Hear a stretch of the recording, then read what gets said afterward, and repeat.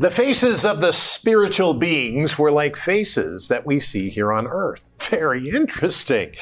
Good morning, good afternoon, good evening. My name is Rod Hembree. I'm Janice. And this is Bible Discovery TV as we discover the Bible from Revelation, or from Genesis 1 to Revelation 22. It is interesting. Today, we begin our journey through the book of Ezekiel. This is absolutely stunning to look at this book. So we're going to be doing that in about 5 minutes. Ezekiel 1. Corey and Ryan are here. Corey? All right, so Ezekiel, the Babylonian exile. We see from Ezekiel that the Babylonian exile didn't just happen all at once. There was phases to it, and the outcomes of the Babylonian exile were different depending on the exile. So more on that later. Ryan? Today and tomorrow, I'm going to be spending some time in Ezekiel chapter 4 to try and figure out what Ezekiel's 430 days were. Very interesting. Janice? The awesomeness of God.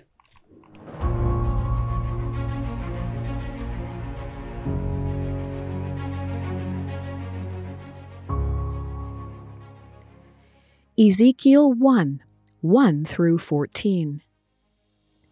Now it came to pass in the 30th year, in the 4th month, on the 5th day of the month, as I was among the captives by the river Chebar, that the heavens were opened, and I saw visions of God. On the 5th day of the month, which was in the 5th year of King Jehoiachin's captivity, the word of the Lord came expressly to Ezekiel the priest, the son of Buzi, in the land of the Chaldeans by the river Chebar. And the hand of the Lord was upon him there. Then I looked, and behold, a whirlwind was coming out of the north, a great cloud with raging fire engulfing itself. And brightness was all around it, and radiating out of its midst like the color of amber out of the midst of the fire. Also from within it came the likeness of 4 living creatures, and this was their appearance. They had the likeness of a man. Each one had 4 faces, and each one had 4 wings. Their legs were straight, and the soles of their feet were like the soles of calves' feet. They sparkled like the color of burnished bronze. The hands of a man were under their wings on their 4 sides, and each of the 4 had faces and wings. Their wings touched one another. The creatures did not turn when they went, but each one went straight forward. As for the likeness of their faces, each had the face of a man. Each of the 4 had the face of a lion on the right side. Each of the 4 had the face of an ox on the left side, and each of the 4 had the face of an eagle. Thus were their faces.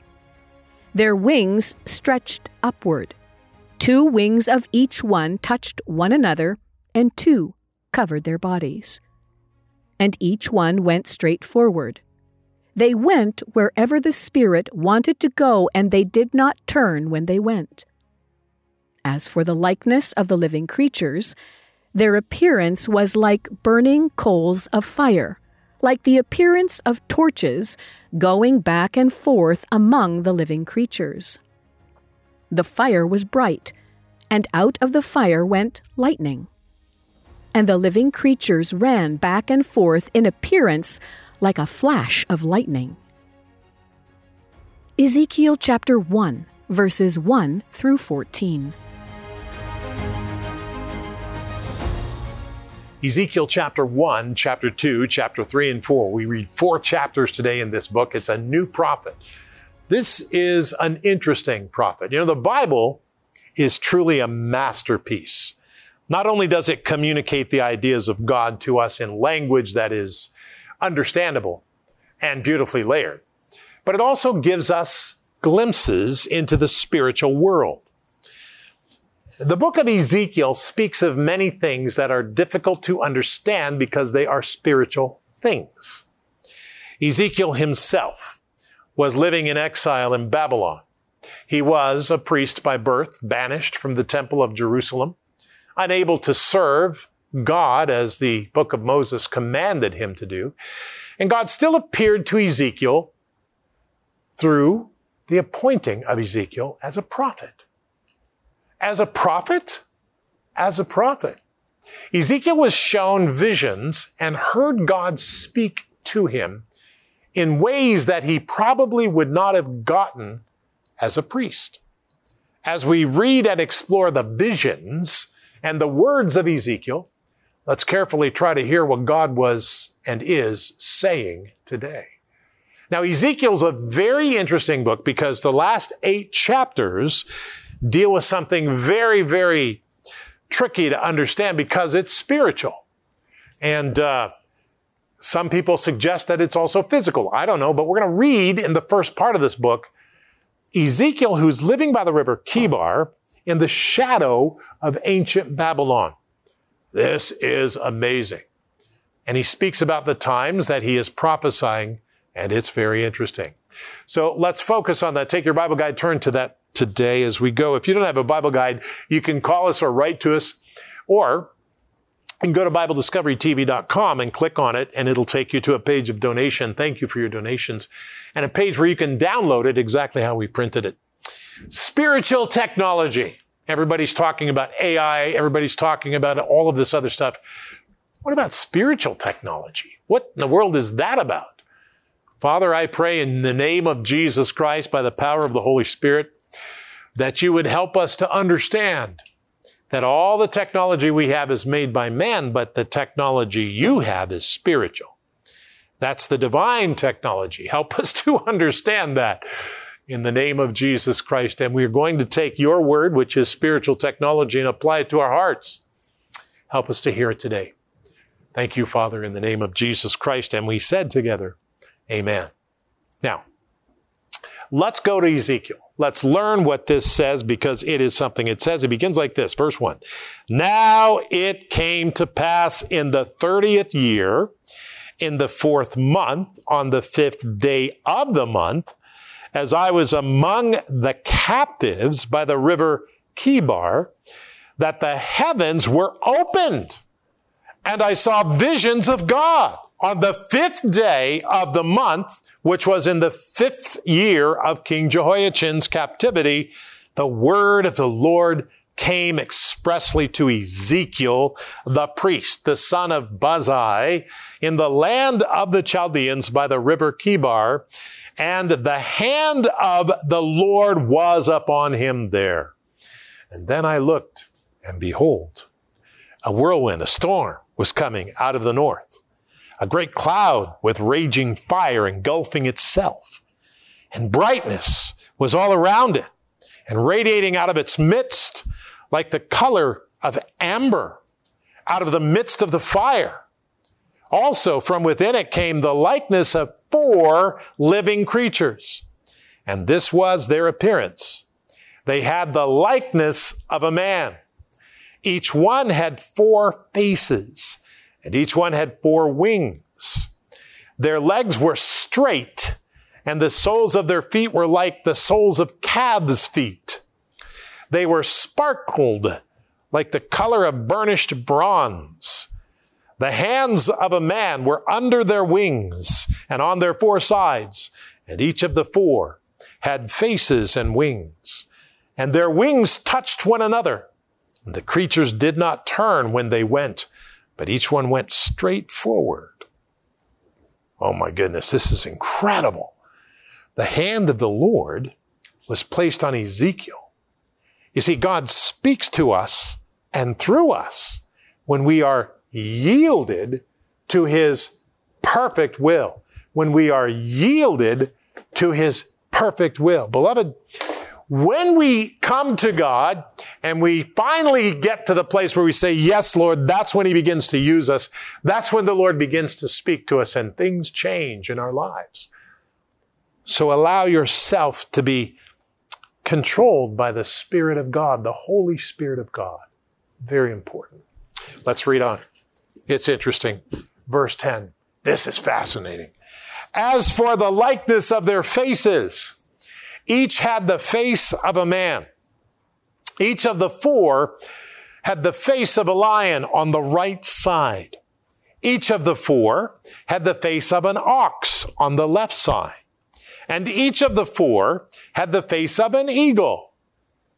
Now this is fascinating. The faces on the spiritual beings were similar to the faces we see here on earth. You see, animals were created by God. They are from His mind. Remember that.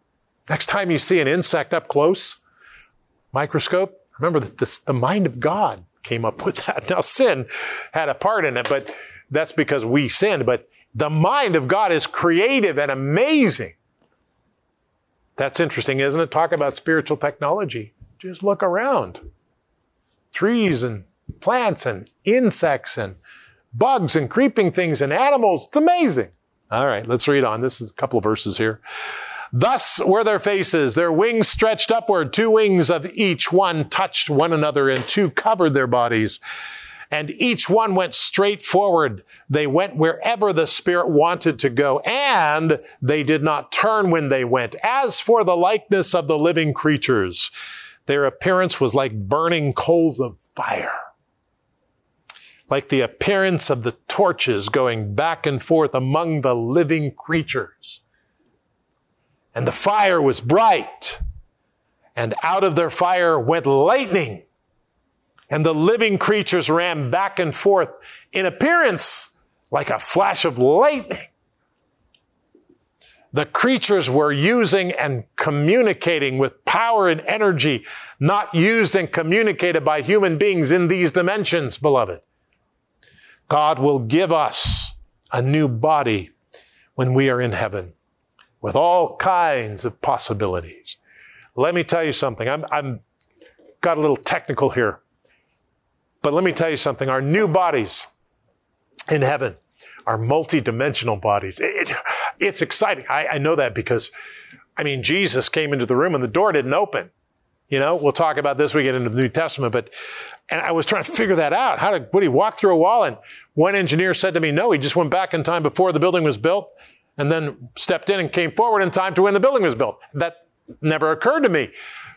The dimensions that we are confined to in our new bodies in heaven and earth, we are not confined because God rewards those who love Him and give their life to Him. Come to Jesus today.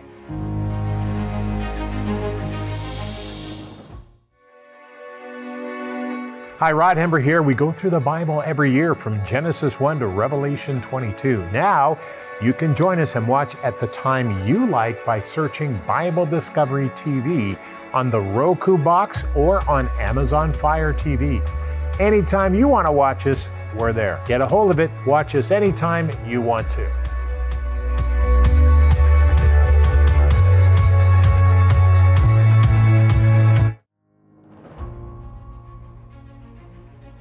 Welcome back to the program. Now, as I mentioned earlier, today and tomorrow, we're going to spend some time in Ezekiel chapter 4 as we try to figure out just what exactly Ezekiel's 430 days were and where they fit into history.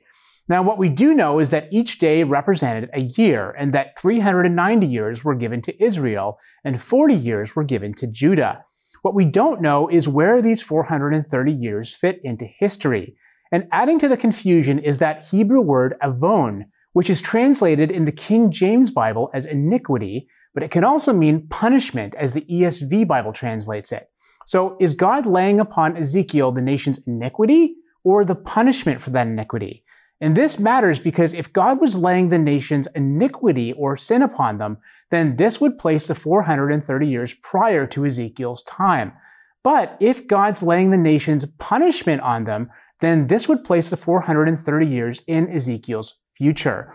Now, obviously, this is not an easy question to answer, and a lot of scholars have proposed different theories on this, so check it out.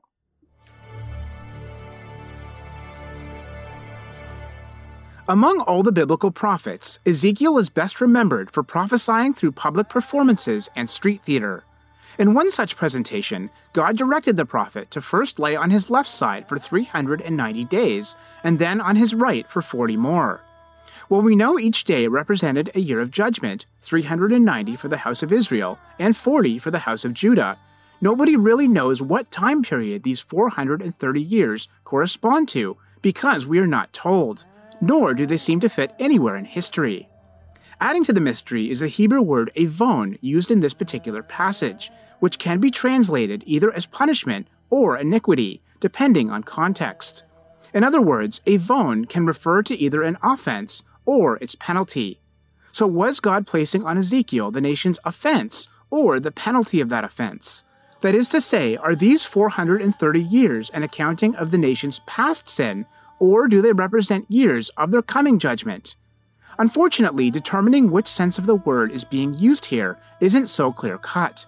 That's because while Ezekiel's enactment seems to be pointing to punishment based upon context, this Hebrew word avon is also combined with the word bear, which usually carries the idea of iniquity. Based on these uncertainties, scholars have proposed various theories.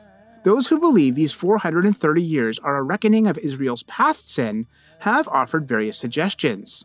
One is that the 390 years represent the period from the time of Solomon's unfaithfulness to the fall of Jerusalem in 586 BC, and that the 40 years represents the long reign of the exceedingly wicked Judean king Manasseh before his repentance. Others point out that the 40 years is also the length of a Jewish generation. Another idea is that these 430 years are a symbolic reference to the length of Israel's sojourn in Egypt. However, those who believe these 430 years represented Israel's future punishment also propose various solutions. According to one idea, the punishment of exile and Gentile rule was inflicted upon the Hebrew nation over a 430-year period, as extending from 597 to approximately 167 BC. This was the time Jewish rule returned to Judah through the Maccabean revolt. Another theory posits that 70 years of this punishment were fulfilled during the Babylonian exile, leaving a remainder of 360 years. Interestingly, if we multiply these remaining years by 7, based upon God's promise in Leviticus 26 that he would punish his people 7 times over if they did not obey him, we get a total figure of 2,520 years, which by Jewish reckoning equals 907,200 days. While the exact day of Israel's release from exile is not known, if they were set free on July 23rd of 587 BC, then the 2,520 years would bring us to May 14th, 1948, the very day that Israel was reestablished as a nation. While no one can know for sure exactly where these 430 years belong in history, to God, the master mathematician and the very creator of time, it is certainly no mystery. So that last theory, which brings the end of the 430 years to May 14th, 1948, is really interesting. And there's a lot more to it, but I had to end it there for the sake of time. But tomorrow, we're going to go more in depth with that particular idea. But keep in mind that nobody really knows where these 430 years belong. But that shouldn't really bother us because God does know. God was the one to set the time and the judgment, and everything God declares comes to pass just as he said it would. And as God said in Jeremiah 23:20, in the latter days, you will understand it perfectly. Yeah, that's really, we'll talk about that in a moment, but that's really interesting. Corey? All right, so I plugged it at the top of the program, but I want to talk about the Babylonian exile today. Not necessarily the different waves that it happened in, though it did happen in waves, not all at once, as we see reflected in Kings and Chronicles and Jeremiah as well, and even here in Ezekiel, because we see Ezekiel living as an exile in Babylon while Jerusalem still stands. In fact, Ezekiel sends back word and prophecies to Jerusalem and Judah about their coming destruction as well, as we will see as we continue reading.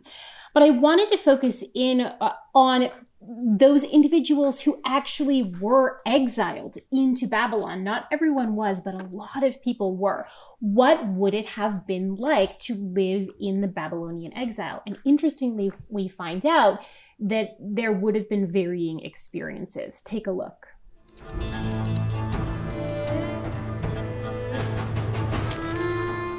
Beginning in 597 BC, 11 years before the destruction of Jerusalem, Nebuchadnezzar enacted the first wave of deportations of citizens of Jerusalem to his Babylonian empire.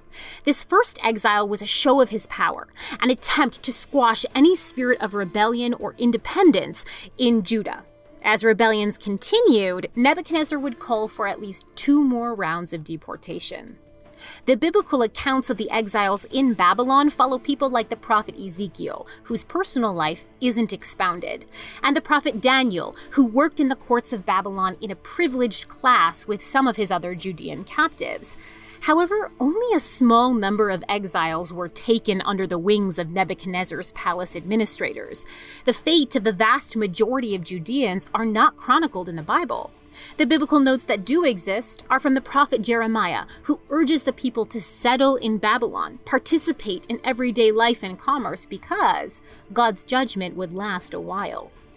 Today, it's known that the exiled Judeans took Jeremiah's words to heart. Found ancient texts have been translated coming from a city that was variously called Judahtown, the city of the Judeans, or New Jerusalem. This was one of the cities Nebuchadnezzar gave to the exiled Judeans to live in. It may have been an old abandoned city, or perhaps it was new. Either way, the exiles would have been charged with building it up and becoming profitable citizens. At first, their dependence on the Babylonians must have been great.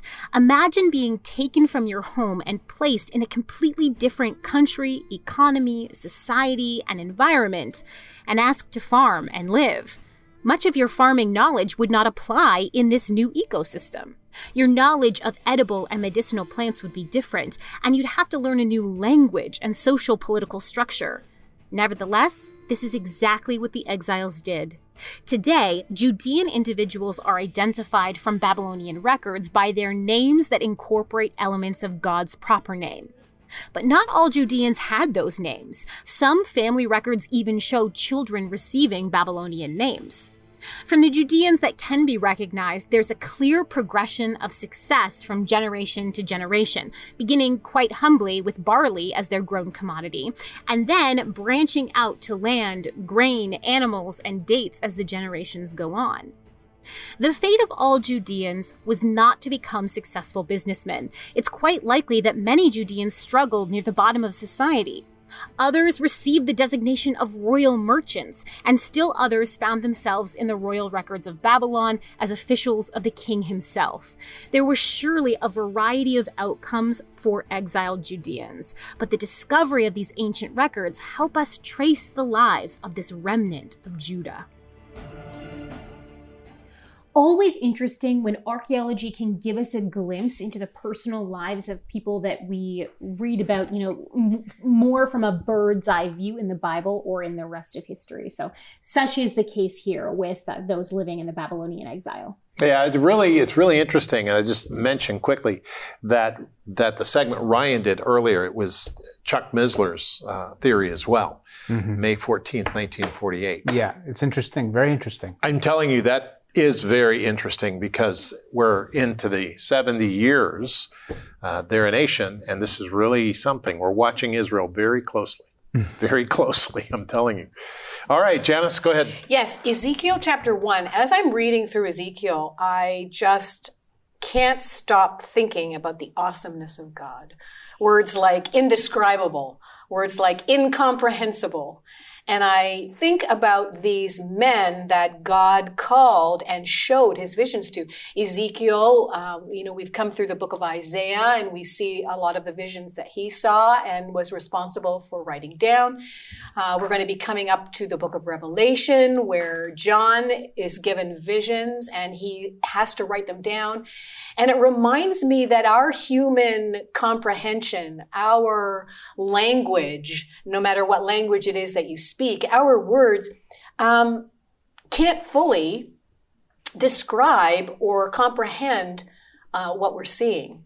While we can know the true things about God, he's ultimately way beyond our full comprehension.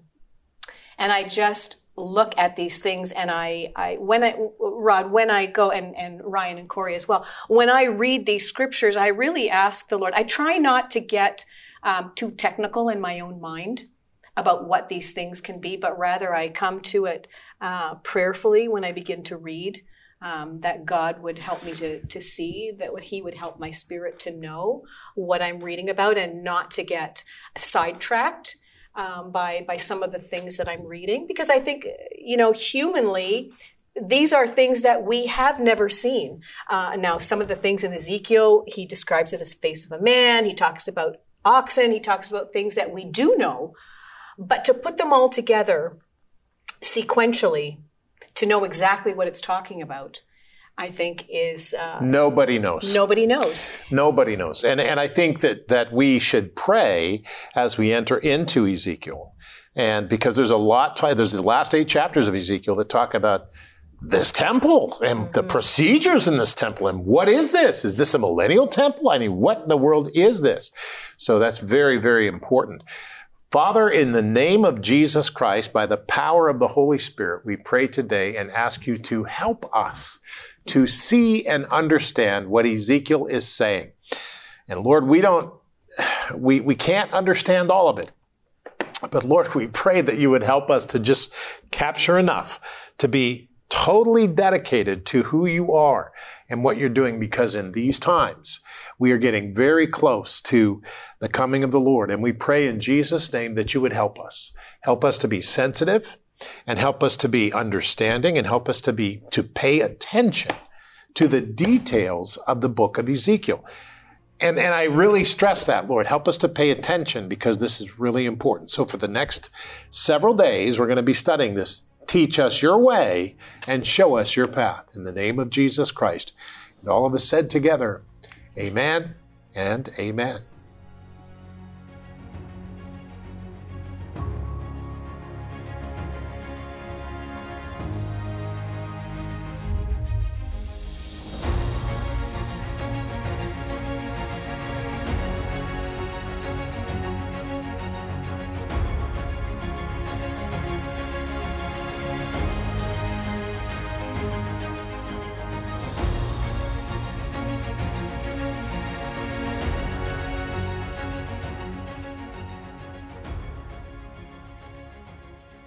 Well, Spotify is a great place where you can get your podcast. A lot of people talk about Spotify, but one of the things you may not know is that our program, Bible Discovery, is on Spotify.